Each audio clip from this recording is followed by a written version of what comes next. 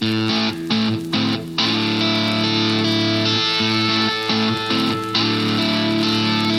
everybody, and welcome to another edition of the Pactum. I should say, welcome back to the Pactum. Back to the Pactum. It's been so long since we've been together. Pactum. Episode 42. It has been a while. I was sick last week. We didn't record. We've done this for 41 weeks straight, and all of a sudden, fail. Cosmic fail on my part. Oh, well. We're going to do episode 42 today, and we are talking about John Owen and Trinitarianism. Yes. So that's what's on tap for today. And we're still out of practice. I forgot to say I'm Mike Grimes, and I'm here with Pat Abendroth. Ooh. Wow. Do we need to redo? I don't think we do. No, we don't. We just keep rolling with it. We're going to do that. Yeah. It's fine. Well, we're thankful for you, our listeners, and we're trusting that you hung with us for that week off and hope you enjoyed some time, 30 to 45 minutes of free time this last week we wanted to gift to you. But we are back, and we're here to talk about John Owen and the Trinity. We are, and it's going to go swimmingly, I am Yes, sure. it will I've be never said fantastic. swimmingly other than earlier today, so I'm pretty excited about that. Swimmingly. It is actually my son Owen's birthday today when we're Happy recording. birthday, Owen. Yeah, and son, since this will be recorded a day before or before you get your gift, I hope you like those earbuds. No, what are they called? AirPods. AirPods. He's not going to get birthday presents for the next 5 years. Bam. But he is going to get those. Sweet. I hope it helps his jump shot. So what we are doing is we are working our way through this book by Carl R. Trueman. It's called John Owen, Reformed Catholic Renaissance Man. This is our second installment in this series. So Right, yep. If you're just tuning in, welcome. You can certainly benefit from this episode dealing with Trinitarianism. But if you listen to the episode before, which is episode 41, Yes. it's the introduction. We did like a top 10 list of things regarding John Owen in this book. Yep. We're not recommending this book. That sounds kind of bad. That sounds terrible. But it's like $50. It's not very big. And I don't know about you, but this last chapter we read, chapter it's a tough 2, read. it's difficult. Yes, very much. So it's a tough read. So we are here to be your mediators. We just want you to be able to benefit from this book because we do like Carl Trueman. Yeah. We like what he does with John Owen in addressing some important matters like the Trinity, like covenant theology and justification. Right. So that's kind of where we're headed. Yeah. And we're doing the heavy lifting for you Yeah. if you're not into heavy lifting. Yeah, and like we mentioned in episode 41, this is not intended to be a biography. These episodes are not to be a biographical sketch of John Owen. So if you would like a biography on John Owen, we'd recommend to you Crawford Gribben has an introduction to John Owen. It's about 150 pages or so. So you could pick that up if you're looking for a good biography on him. But if you don't know anything about John Owen is an Englishman. He is a Puritan. So think 1616 to 1683. Significant heavy lifter, prolific author, a sound Christian mind, scholar, theologian. And a lot of people really like John Owen, but he's tough going at times. Yeah. And so we're liking Owen, and we're going to try to make him less tough going via Carl Trueman to us. Yes. So we are thrice removed or Thrice something removed. like that. Now, I do have a confession, not a confession, but a retraction. Uh-oh. Yeah, because last week, I think I said in the last episode, that he wore these high boots up, these high fancy boots. Yeah. Not to mention all the powder in his hair. He was Yeah. a dandy, as we Yes, said. yes, yeah. And I think I said they were imported from Italy, and I think they actually are Spanish. Oh, ooh. I know, but I'm sure he would have liked Gucci if Oh, he could have sure, experienced Italian, but they Yes. probably were Spanish. So our first ever retraction from a previous episode. I think so. And I think I can make up for it with street cred because, Mike, I want you to know, and I want the Pactum verse to know that, in fact, I have met John Owen. You have? I have. No way. Strange things happen in Minneapolis, Minnesota. I want you to know that. We were at a conference one time there, the elders of Omaha Bible Church and some leaders, and we had a break during the conference or during one of the sessions, and so we had to get some quick food. I went across the street from the conference center, and you know how people still have their medallions Oh, on? yeah. And so I think we went to Chipotle. It's so funny when people can't say Chipotle. So I think we went to Chipotle because we were thinking outside of the bun. And there in line, I saw on the name tag, John Owen. No. That's awesome. Did you get a picture with him? I did, as a matter of fact. Did you ask for his autograph? I had to talk to the guy. And I think, if I recall correctly, he was...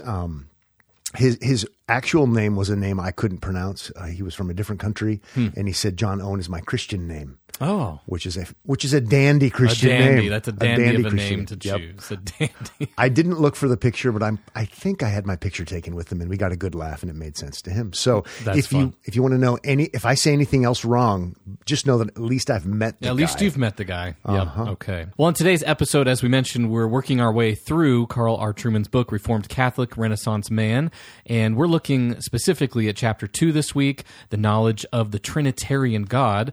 And we do want to mention that you want to stay tuned in this episode, as we know our listeners listen all the way through. They never tune out, but stay tuned, and we'll be talking at some point in this episode on the Trinity crisis of today's evangelicalism. Maybe Mike Grimes will name names, because I'm not that kind of person. I'll do it. Okay. I'll draw that short straw. In all seriousness, there is a Trinity crisis today, and there are evangelical theologians who are celebrities, some of them, and some of them actually aren't very orthodox in their doctrine of the Trinity. So, but everybody seems to like it anyway. Yeah, but we'll get there in the episode. What we want to do is we want to talk about a few things that really stand out about Owen and the Trinity, John Owen and the Trinity.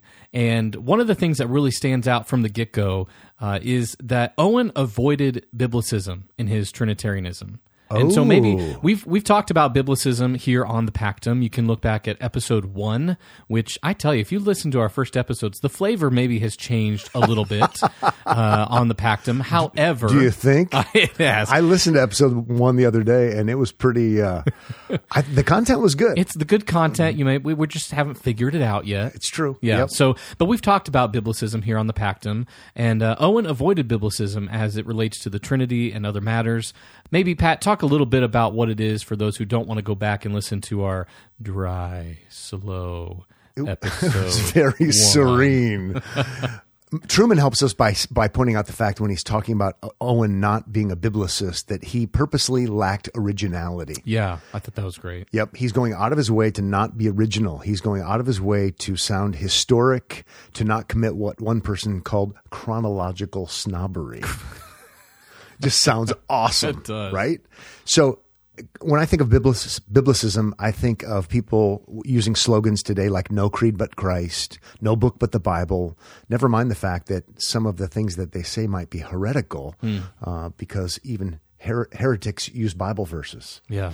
A biblicist would be someone who wants to ignore church history, wants to ignore doctrinal development, wants to ignore those who've gone before them, wants to ignore extra biblical words and categories to describe biblical realities. Yeah. So he definitely Owen goes out of his way to not be a biblicist. So maybe to put it a little bit differently, he is going out of his way to sound like Christians who've gone before him, to use the categories that are already well-worn paths, to not be afraid to quote other Christians who've gone before him, in particular as he's refuting those who were false teachers in his day or those who were false teachers in close proximity to his day. So in particular, let's talk about how Owen opposes a group called the Socinians. Right, yeah. The Socinians were someone that Owen opposed, and you see that in his writings. The Socinians were a radical Protestant heresy that was in the 16th century, for those who don't know. Socinianism is the heresy. Yes. Okay. Yes. So, did I say Socinians? I think you did. Okay, maybe we should do that. I think Socinians would be a heresy also, but Socinianism is the heresy. If you're a Socinian, you're a heretic. Yeah. So we have an uncle-nephew team. Yes. I just think I would kind of like to have the name, though, Faustus Socinius. Yeah. It's kind of sounds cool. It does sound very cool. Tough. Faustus Socinius. I actually might name my next dog Faustus. I'm not sure it's going to be Darby or Faustus. If it's a bad dog, it's going to be Darby. If it's a good dog, it's going to be Faustus. Faustus, sit. Faustus. Get over here, Faustus. That could be a lot. That's a lot of Faustus. I think you're right. Yeah. Okay. But Socinianism is the Protestant heresy, yes. And they denied the Trinity, they denied original sin, a whole bunch of other the deity things. of Christ, his substitutionary atonement, and on the list goes. Yep, but definitely we're focusing on the Trinitarian side of things. Right. Truman says this: the Socinians urged a literal and, over time, increasingly rational biblicism, which had little or no place for the collective wisdom of the church through the ages, and which exhibited a strong anti-metaphysical tendency lethal to classic Christian theism. So, given to being overly literal, increasingly rational, lots of Bible verses quoted, Right. but not in a good sense. Right. He says, isolated from context and from any notion of the analogy of faith. What's the analogy of faith? So Scripture, interpreting Scripture Right, okay. in light of other texts. So promoting lots of different heretical doctrines, all in the name of the Bible.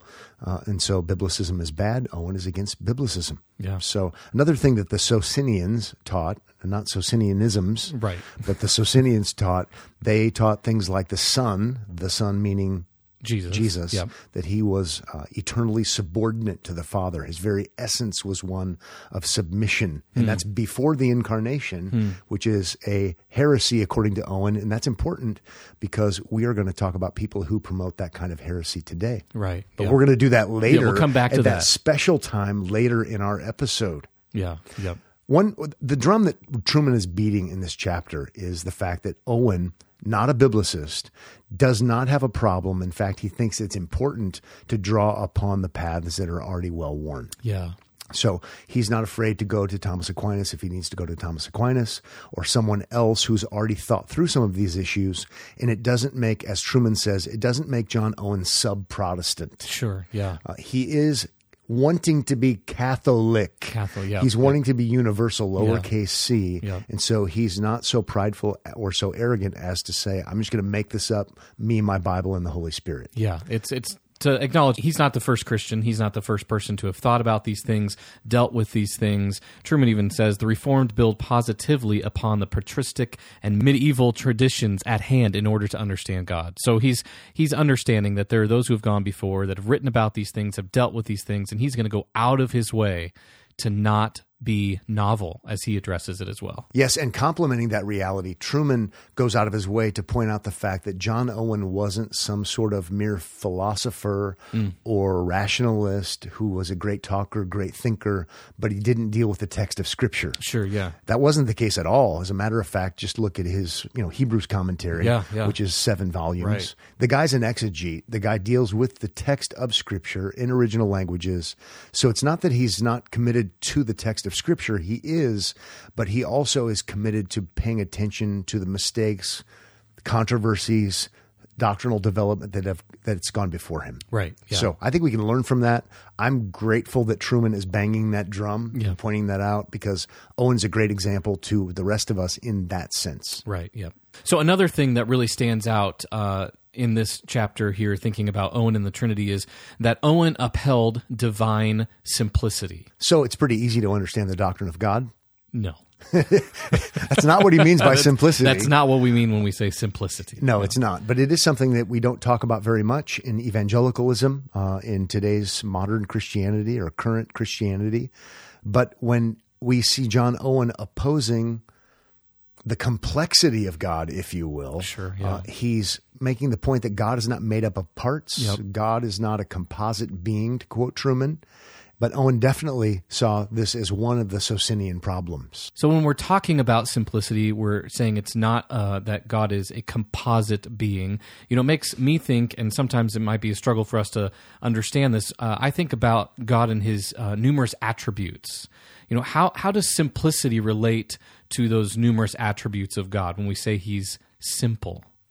Carl Truman answers that question by saying the Reformed regarded distinctions between the attributes as formal, not real, and as reflecting necessary linguistic conventions. This is a mouthful, but let's think about this.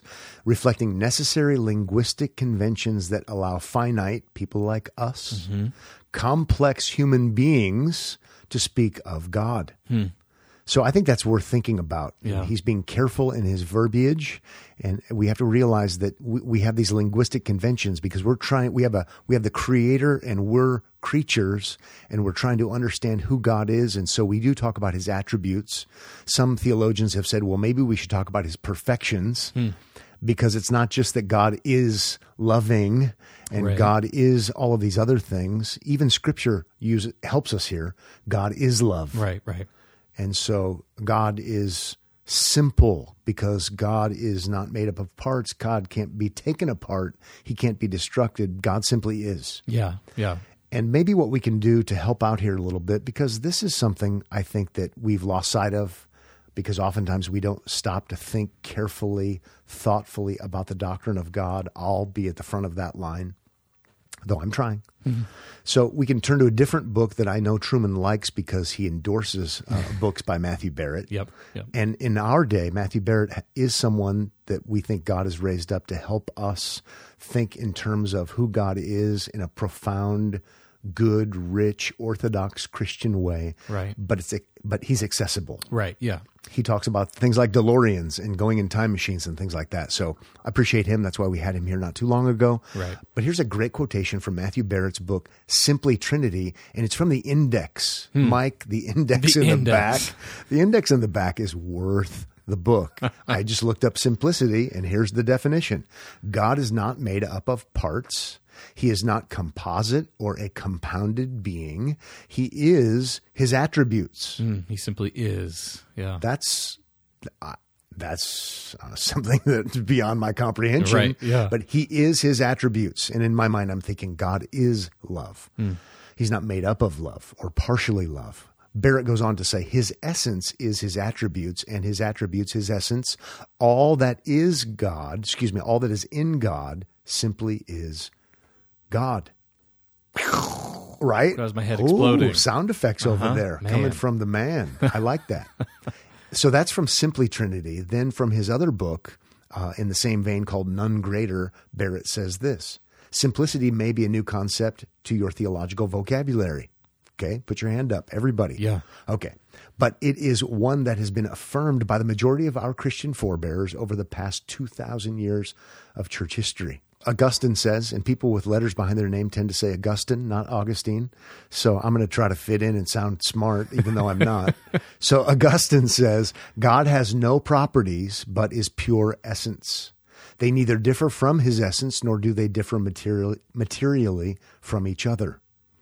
And again, hard to get my head around that, but I'm just giving you another quotation so we know that it's not just Matthew Barrett, some guy from Missouri. Right.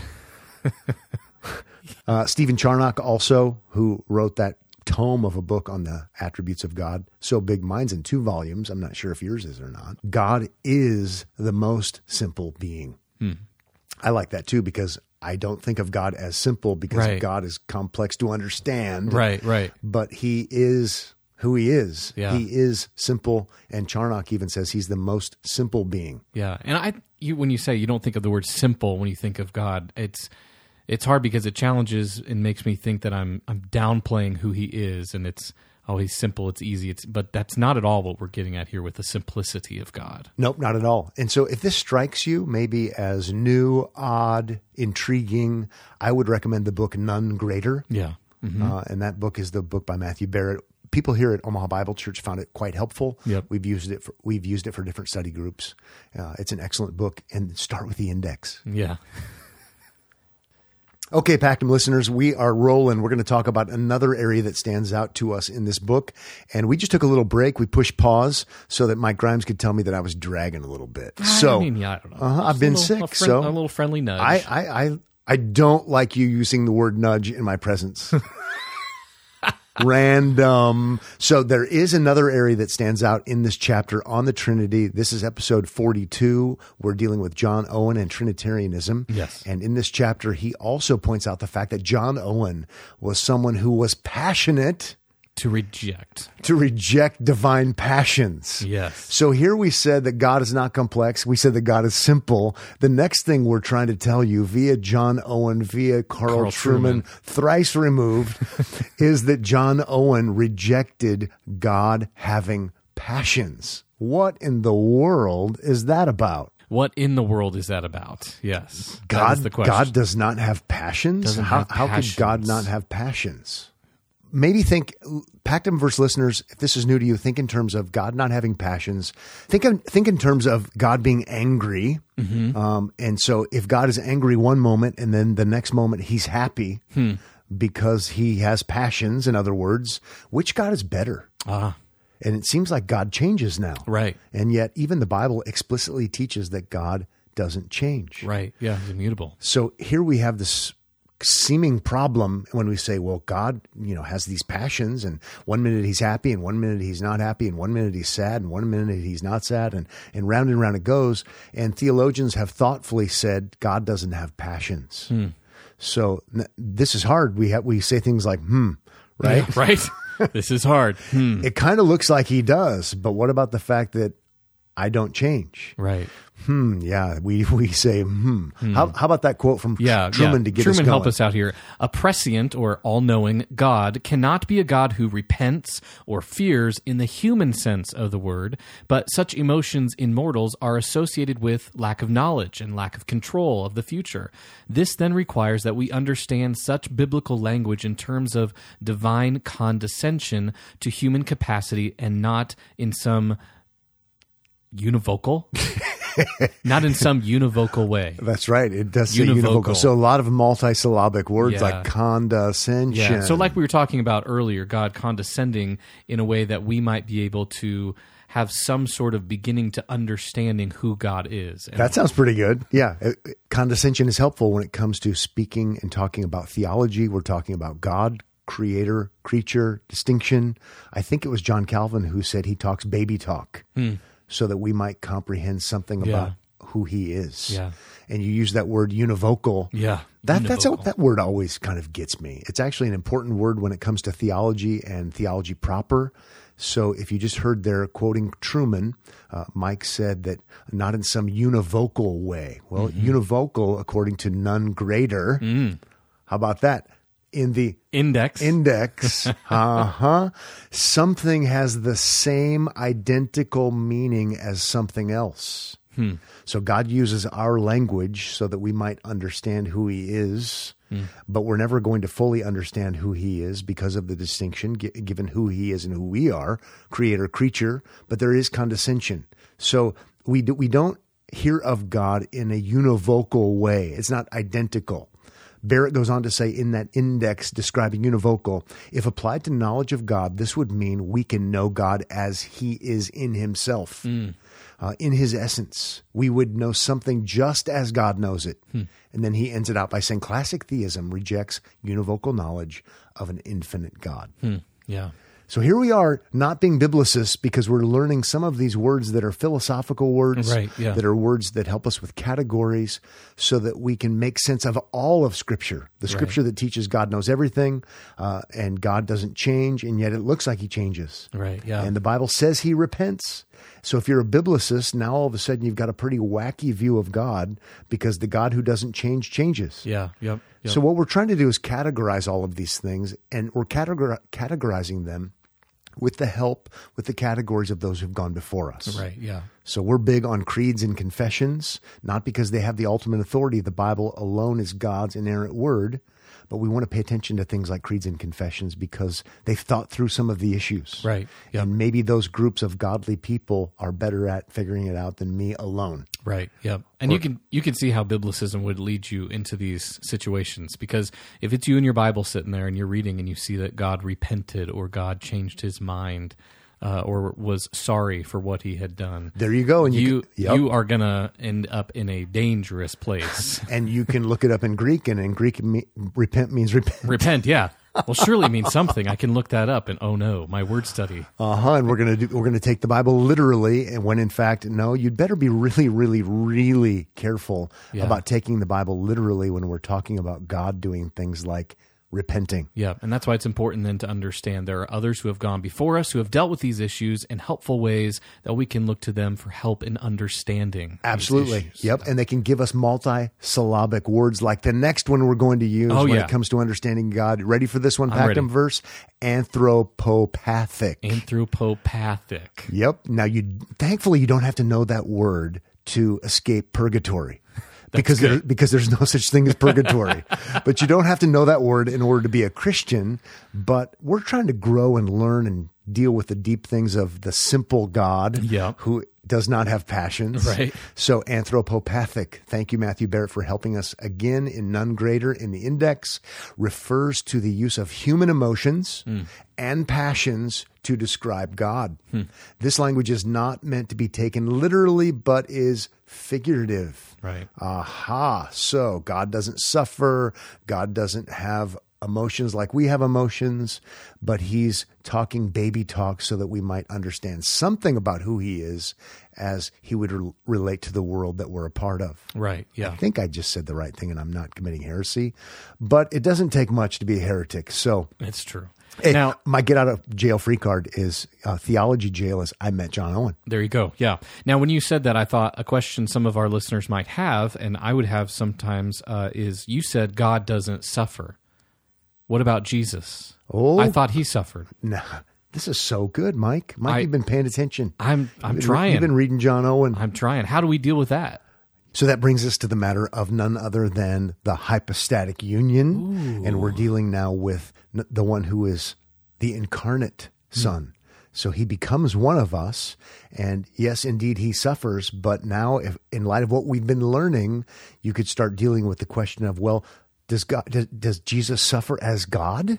And what? How could that possibly be, given what we know to be true about God? Right. Oh, or does he suffer as a human being? Human, yeah. So hypostatic union. Hey Siri, what's the hypostatic union?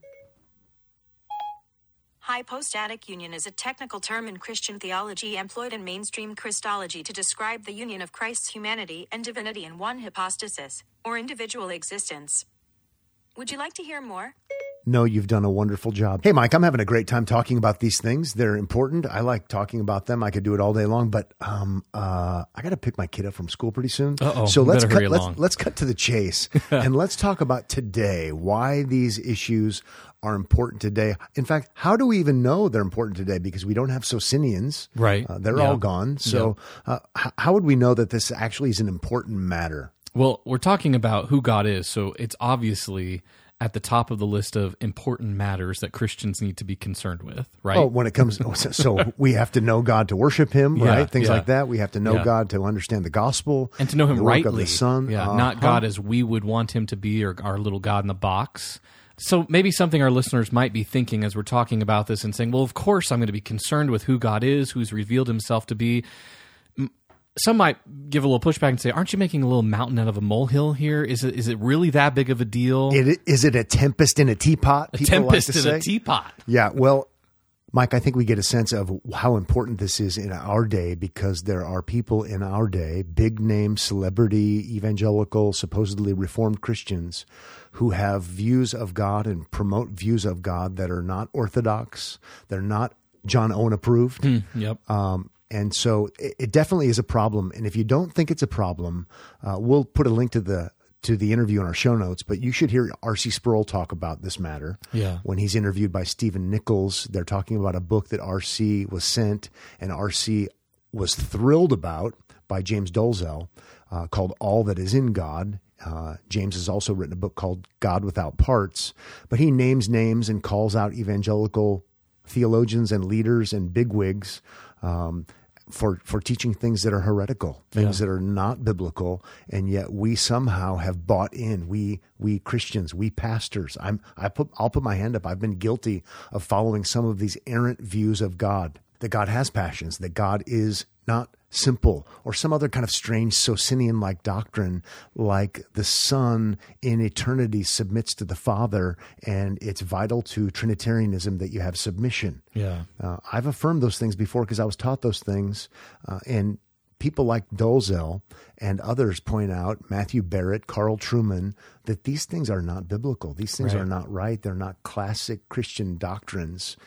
They're aberrant sub-Christian doctrines that are harmful to worship, harmful to our understanding of Christ, harmful to our understanding of redemption. So we'll put a link to that interview. I think it's a good starter place because R.C. is so well respected. Sure, yeah. And really kind of level-headed, not kind of, as a matter of fact. Truman also weighs in on this matter, not only in our book that we're going through, but here's what he says in another place. He says, recent years have revealed that while evangelical Protestantism has done good work in defending a sound doctrine of Scripture, it has badly neglected the doctrine of God and at many points wandered away from classical Nicene orthodoxy. Think of the Nicene Creed. Yep. Okay? And then he goes on to say, under the influence of a blunt, historically ill-informed biblicism. So we've already talked about what that is.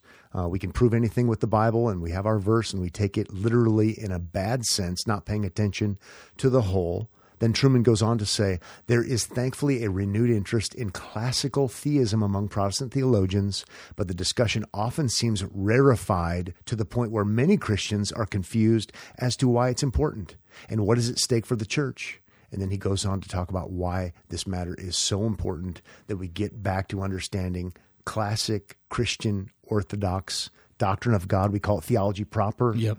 So good to hear that from Truman. We can also hear it from other places. But Matthew Baird is someone that we had here not long ago. We did episode 39 with Matthew. Yep. And if you wait to the end of the interview, we start touching on some of these things. Sure. Yep. So it's important today. Barrett talks about why it's important, but he is pretty gentlemanly. Is that a word? Yeah. Yes.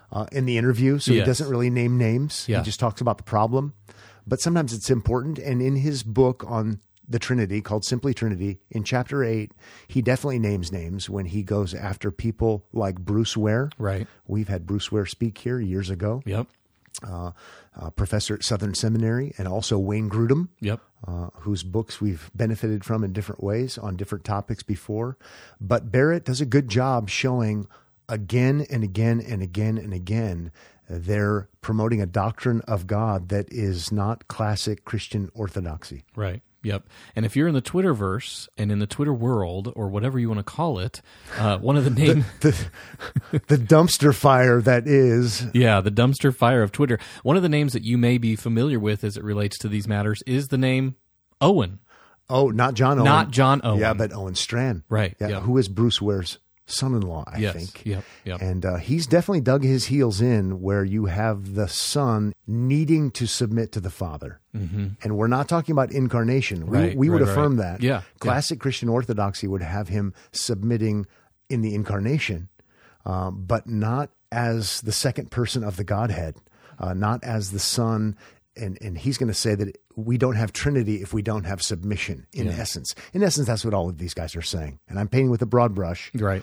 But you have this kind of eternal submission thing, which is shown to be problematic again and again and again. But Barrett does a fine job in that book exposing some of this bad thinking. Yeah. We'll put another link to an article that Carl Truman does where he talks about this very thing and what a problem it is, and how we'd better do something about it and not give all of these quote-unquote celebrities a free pass on their aberrant doctrine of God, because it's going to end up putting us in a bad spot. Yeah, and now maybe to help the listeners just a little bit, if you're hearing us say these things and you're like, what in the world are they even talking about? Are we saying here that if these people that we've named are having this unorthodox view of God and their doctrine of God, what they're doing is speaking specifically about Jesus as the eternal Son? Are they making him a lesser God than God the Father? Is that what we're getting at when you're saying that there's submission? So I'm glad you brought that up, Mike. Historically, from what I've been told, because I'm not that old, but what has happened is you have, in defending the deity of the Son, he is very God of very God. Right. There is absolute equality, and there is no submission in the Godhead, because you don't have any kind of lesser. Right. They're fully equal. So begotten, not made, even that verbiage that's used that we're not really getting into on this episode, it's stressing Nicene orthodoxy, stressing against the heretics that he's not a lesser being who is divine in a different sense. No, the Father, Son, and Spirit, one God, but there is no submitting, because now all of a sudden we have in some way, shape, or form, there's something lesser going on. Right, yeah. And yet, here's a quotation from Owen, not John Owen. There is no Holy Trinity without the order of authority and submission. And as one of my friends says, this is not the ecumenical faith. Yeah. So maybe it's because we're historically ignorant or we're ignorant of historical theology. But what really we end up being, we're biblicists. Right. And we can try to prove things because Jesus definitely submitted. Well, yeah, Jesus submitted. Now we're in incarnational categories. Right. Yeah. As mediator, we're talking about a different animal altogether. And I shouldn't say animal. Yeah. So one of the reasons why we're dealing with John Owen and reading this book by Carl Trueman is because we do want to learn from someone who fought battles over significant things, like the most significant thing. Yeah. Like, who is God? Who is God? How do we love God with heart, soul, mind, and strength if we don't know who he is? Right. How do we worship Jesus if Jesus is somehow less worthy than the Father? Right. Because that's the road this ends up taking people. Yep. Which is horrific. I mean, this is really bad. And sometimes these teachers get a free pass because they're good on other issues. Sure. Yeah. Or we like them on other issues. Okay, fine and good. But let's call them out if they're teaching heretical things about, in a sense, the most important thing. Right. Yeah. You know, when I have conversations with people and I talk to, let's say, Mormons, for example, yeah. and they talk about grace and they talk about Jesus and they talk about all of these other things. Yeah. Okay, fine and good. And I think they mean different things with those words than I do. Right. Yeah. But I have to what I end up doing is I call them out for their doctrine of God. Yeah. Because they don't believe in the orthodox doctrine of God. And so we don't have I kind of don't care about whether or not they're with me on other issues, right? Yeah, theologically, yeah. Because there might be some things. Well, if we don't have God right, we don't have anything right. Yeah. So why are we going to wink and give a free pass to someone who denies Nicene orthodoxy because they're good on social issues, right? Or some other kind of thing? It just doesn't make any sense. Yeah. And people like Carl Trueman, who've stood up and talked about this, are seen as just grumpy or something like that, which is not very helpful. He says this, and when in 30 years' time, Arianism, right? Yeah. Definitely heretical, is rampant among young evangelicals, and the usual suspects are licensed by the powers that be courageously to lament the fact that nobody saw it coming and then to offer sage advice on how to handle it. Please remember, folks, once again, you heard it here first. Yes, you did. You really did. Well, I think that's Trueman a little bit tongue-in-cheek, a little bit exasperated by saying, well, this isn't really a big deal. Right. Why are you being divisive? Yeah. Why are you being cantankerous? Don't you know these guys are with us on other issues? Why is this a time to be critical? You know, after all, it's only the doctrine of God. Right, yeah. So these matters really do matter. I do want to end by saying these are things that I've had wrong. I've not understood. I signed up for biblical manhood and womanhood, and they taught eternal submission of the Son. Mm-hmm. Therefore, you have to have women submitting to men. And I'm all for biblical roles. Yeah. But it's not because the Son in eternity submits to the Father. Right. That's heresy. Right. Yep. But I didn't know that. Yeah. And I was even a pastor not knowing that. And I went to a seminary not knowing that. But here's the thing: we have to have that come to Jesus moment. And say, I was wrong. Yeah. And I'm sorry, but I was wrong. And it's time to move on and try to help people to not be wrong. But we do have to admit that we're wrong when we're wrong. So a burden that we have for you, Pactum listeners, is not that you would want to wage war against everyone who has any difference theologically than you. Right. We don't want to be those kinds of people. We don't want to be the fighting fundamentalists. But there are some things that need to be fought for, and we need to be brave for. And yes, we've got all kinds of social issues to deal with in our culture that make life hard. But the most important thing is the most important thing. Right. Paul didn't side with the Judaizers, different kind of heresy. Right, right. But he didn't side with the Judaizers because they were pro-life, because they were conservative, because they liked family values. Right. They did all of those things. Yeah. They weren't atheists. They did all of those things. And yet when the gospel was at stake, he stood up to them bravely and said, they're different than me and I'm not with them, and there needs to be repentance. Yeah. And we want to have the same kind of spirit and the same kind of attitude. Yeah. We're not scholars. We don't pretend to be. We don't even play scholars on the podcast. No, we don't.